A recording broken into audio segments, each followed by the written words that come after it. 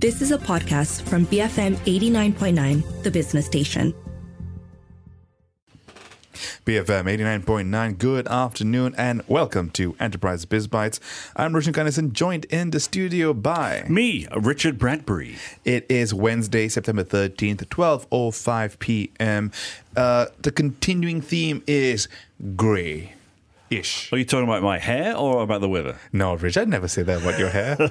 I did it You're before a solid member, so that's different. Yes, Wednesday, turnaround in the week. How are we feeling about this?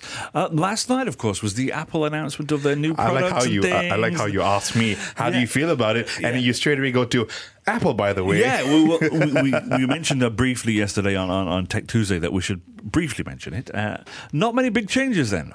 I haven't really looked at it. I just saw the pricing and I was like, oh my God. Exactly. And then I moved on with my life. I woke up this morning and went, there's nothing on there that I can afford to buy this year. Yeah. But anyway.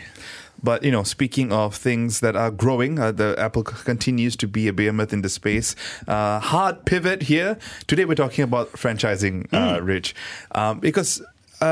a lot of people feel that you got to build your own business, but really there's also another way of doing it, which is franchising. Indeed. And the landscape in Malaysia here is growing rapidly, with the industry expecting to reach just under $23 billion ringgit in sales by 2025. That's up from just under 15 billion ringgit in 2020. This growth is being driven by a number of factors, including the increasing demand for convenience, also the availability of funding. Now, there are a number of advantages as well as disadvantages to owning a franchise in Malaysia. Similarly, owning your own independent business also has its pros and cons, some of which we'll get to a little bit later on. Ultimately, the decision of whether to own a franchise or an independent business is a fairly personal one. So which would you choose to do, and which is the path of least resistance? If you want to get in touch with us, get us on our mobile WhatsApp number 018 789 8899 and get us on X. We are at BFM Radio. To shed some light on this topic today and give you a little bit of a primer in case you were thinking, which route should I go down? We speak with Sophia Leong Abdullah, founder of Business Evolution Enterprise, and Ken Koh, director of Continental Aces. Sophia is a franchise and business consultant, and Ken is an engineered flooring specialist with his own business. So, Sophia, Ken, thank you both for joining us on the show today. Thank you so much for having us. Thank you so much for having us. So, Sophia, let's start with you. Tell us briefly about what you do as a franchise and business consultant. Well, what I do is generally addressing the concern of business owner who wish to get into the franchising platform. Many businesses need to have their business set up with a track record to prove themselves that their concept works and profitability is there in case someone wish to franchise their business. So I deal with franchisors mostly, but at the same time, I always highly recommend franchisees to get the right consultation and advice before they get into the franchise business. Yeah, because there's a lot in the fine print that you need to be aware of before you get involved with a franchise. I believe, not like I've had any experience with that. Some of that I'm sure we're going to be combing through a little bit later on. Ken, let's just jump over to you. Tell us a little bit about your business. When was it established, and what made you start your own business? Well, I established my business was 11 years ago, in 2014 to be exact. I graduated from business administration. All this while I came from a family who owns a small business. So I did work for a listed company for 2 years, and I found myself passionate into owning a business. So in that 2 years of time, I think I may not have passion to incorporate. Right. So therefore, I started my own business. Okay. Then, Well, how did you decide what business to do? Was it just a follow on from the family business, or did you decide? How did you do that analysis? Well, I come in to meet many successful business person, and I have I'm very lucky to meet a few of them who found that I have a little bit of quality back then to start a business, and I'm very lucky that they invested into me. Right. Yeah. But why did you choose flooring specifically? Well, it's actually a friend recommendation. When back then, I was in construction, and I saw that I have known many construction materials, But then one of the things that, to start a business, you need capital. But in flooring, that's what specifically we find out that in this business, we can get payment Right. faster than usual. Right. Okay. Very practical assessment. And in the construction industry, that's a big thing. Sophia, jumping over to you, Yep. let's talk a little bit about the key differences, since you help people with this, the key differences between starting a franchise and launching an independent business. Like, what are the key differences here that people should be aware about? Right. Most of the time, I wouldn't say starting a franchise, because usually a business owner that have already a couple of years of track record, they can adopt the franchising model to expand their business. But if you would like to actually buy or invest into a franchise business, it's like, instead of starting totally new with zero knowledge or experience, you are relying on someone else's business model to help you kick off your business. And definitely with a franchisor behind you, there's always support in terms that they will be training you on technical skills. They will be supporting you in probably acquiring the resources that you need to kickstart your business, even in terms of sourcing out the right suppliers, sourcing out the right designers to do up the place and There's things like essentially that. a playbook for you to operate with, right? So you just have to fork out the money to buy the franchise. So if I wanted a McDonald's franchise, a KFC franchise, I'd have to fork out that money to buy the rights for that. You're buying a template, essentially. Yeah, and then aren't you? everything else is kind of provided. But with that also comes a certain level of rigidity, I would presume, that you've got to follow the rules of the game here. Certainly. Of course, I think the word compliance is one thing that the I was franchisors... trying to be a bit nicer, but yes, compliance. Yeah, I think that is something that the franchisor like to get upfront with the franchisee. You must comply to their standard of operation. And of course, there are rules, terms and conditions in the agreement that they need to follow. But a lot of time, franchisors actually would require the franchisee to be hands-on. They really need to understand part and parcel of setting up a business. So there are times that in the terms and condition of an agreement, you have to identify your own location for business. You have to get involved with renovation and construction and things like that. But all under the watchful eye of the franchisor. So they will, Watchful eye. yes, I like they will that. guide you through and make sure that you comply to the standard, to the design, to the concept, and the theme of the whole business model. So, brother's watching. Yeah. So we've spoken a little bit about how it's helpful that you have guidance and that they're looking after you, making sure that you are going down the right route. So obviously there's some of the kind of advantages and things, and how does that compare then to the benefits of building your own business from scratch? Well, one of the things is that most of the time, a fresh beginner in the field of business, if you would like to go into a certain field, just take Ken for example. I'm sure he has a lot of difficulty when he starts sourcing out for the right people to produce or manufacture Right. floorings and things like that. But with a franchising business, the franchisor will be directing you down the right path. They will be directing you who to go to and things like that. These are your suppliers? Yes, Okay, right. yeah. So with the franchising model, you already have proper guidelines and things to do, even like a checklist, right? But if you're starting something anew, you are almost like zero. It is all your own trial and error Yeah, but to I make guess- sure that it works, right? But I guess there's also a different degree of control you have over the business, the autonomy. So Ken, as someone who's built your own business, tell us a bit about what you feel the differences are between building a business and why didn't you go look into something like franchising when you were looking to do business all those years ago? Well, good question. Actually, I did look into franchise back then, but because of the monetary issue, I prefer to start something small. Even I have partners, I also promise my partner that we have to keep the ball rolling in the way we can't go into the franchise, which requires probably more capital.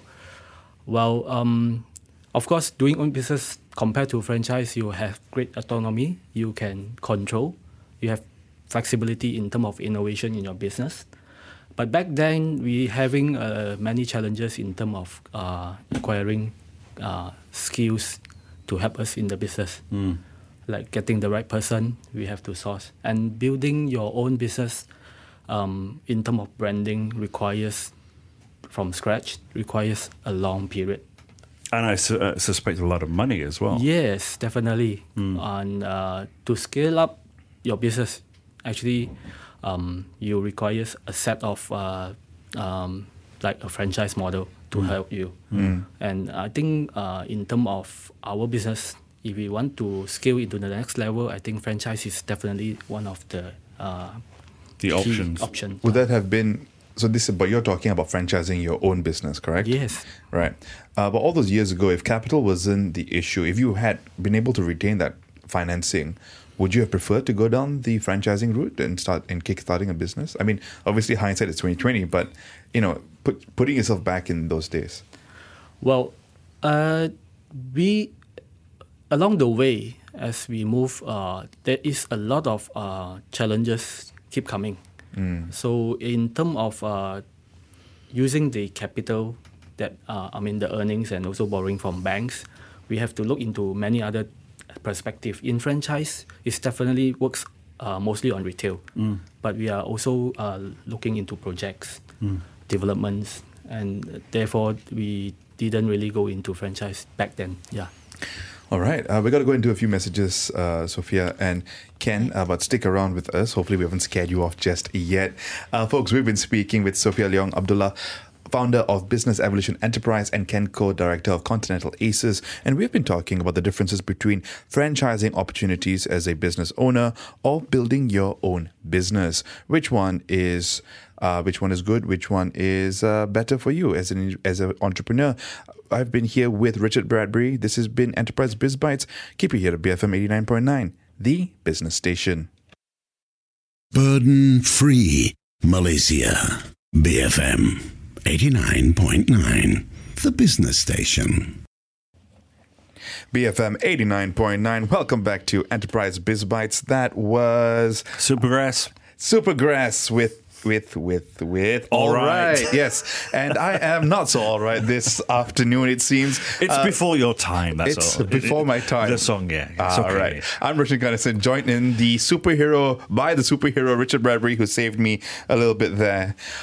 Today on the show, given the growth of franchise businesses in Malaysia, we're dissecting the pros and cons between building your own business or going the franchise route. Helping us with this has been Sophia Leong Abdullah, founder of Business Evolution Enterprise, and Ken Koh, director of Continental Aces. Sophia, just to carry on from our conversation earlier, given your experience, are there any specific industries or types of businesses where owning a franchise tends to be more advantageous than building it on your own? Right. We were actually earlier on talking about the supports and the trainings and things like that, skill sets from the franchisors. Mainly, there are a lot of industry. Most of the time when a franchisee were to ask me, what kind of business should I go for and things like that, I always ask them what is their passion. And there will be some who will say that, probably children business or things like that. But absolutely, children's business is one thing that is very important, and one of the things that really would make more sense if we will actually take up a franchise, because going into enrichment, going into education for children and things like that, you need specific module. So for example, we're talking about things like Kumon. Is that a franchise business? Kumon, yes. Things like smart readers, things like QDs. Those are all, part and parcel of the franchise industry. We have a lot of local brands like, Crystal, Nuri, and all that. And they have their own module for their children's training or children's education. And for you as an individual to really start going into that, probably your background have to be an academician, in order to start that. So it makes sense. And also, one of the things that we always say is that if you go into a retail business with very high inventories list, a lot of SKUs, then there will be a lot of issues. How do you really source for the inventories and things like that? Maybe as simple as a DIY shop, right? There's so many things. How do you go and look for tens of suppliers, in order to fill up your shop? So these are things that helps when it comes to franchising. You already have a franchisor that have done all the groundwork for you. So it makes sense to actually take up, franchising in that industry. I would have thought, F&B would have been the major player in the franchise kind of industry, right? Yeah. Well, honestly, Richard, F&B is definitely one of the most robust industry in the whole world, not just in franchising. But F&B is also a business that comes and go very often. For sure. And most of the time, F&B is something that if you are someone very passionate with food and you know nothing at all about kitchen, cooking and things like that, yes, it probably makes sense. Sounds like me. But a lot of people that's in the food business somehow or other are very creative people. And even like what I think Roshan mentioned it earlier on, there is some limitation when it comes to franchise. It limit your creativeness. Right. You might not be able to actually practice so much The of menu your own is potential. this menu. Yes, Right. right. Yeah. Okay. So it actually becomes a little bit tight on certain things that you fancy doing as a business owner in the F&B industry. So it really depends. I guess it's very much the individual's appetite, what they want in their business. Whilst we're on this note, then, can you give me some ideas of some kind of misconceptions that people have about franchises compared to like starting your own business? I'm going to be rich today. That's the first misconception. Exactly. Some people feel that I want to be my own boss.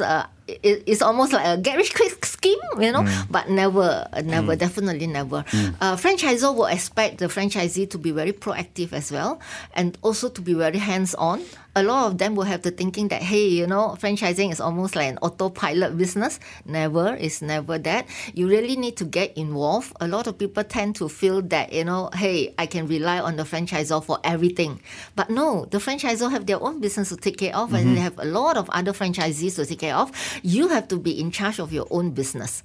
So a lot of franchisees don't realize that part of it. Yeah, but of course there are a lot of pros that comes along with a franchising business. Not to mention that the franchisor have already solved your problem on probably negotiating on rents, negotiating on pricing, because there's an economy of scale based on a franchise business.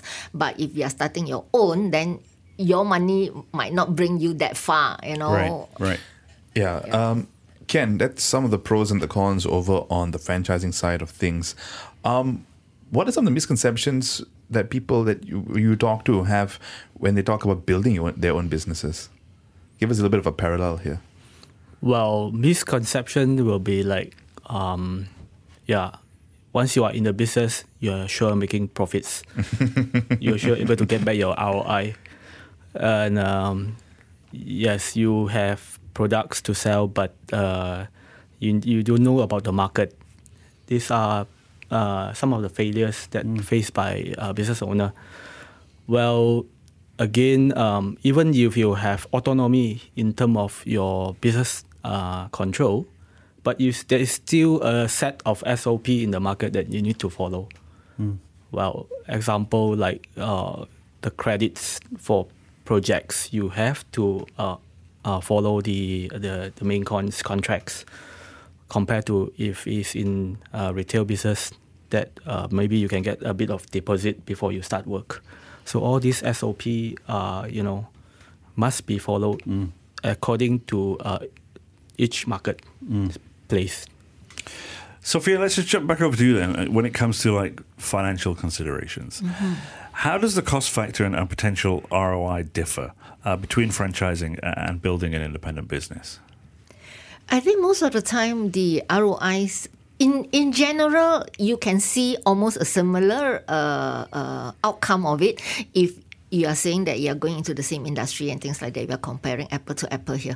But if let's say you are talking about setup costs or things like that, like I highlighted earlier on, when you go into franchising, there's already an economy of scale because the franchisor owns so many branches, so many outlets, right? So you actually negotiate better with landlords, you negotiate better with suppliers or manufacturers. So your dollars actually buy you more when you're in franchising business, and it definitely helps, especially in the initial stage. But one of the other things that to look at as an independent business owner, you do not have to actually cut your profit to share it with the franchisor, because in a franchising scale, you have to pay certain fee, there's royalty, there's A&P fees and things like that. So your profit margin will definitely be a little bit lean compared to what the franchisor is owning or an independent business owner is owning.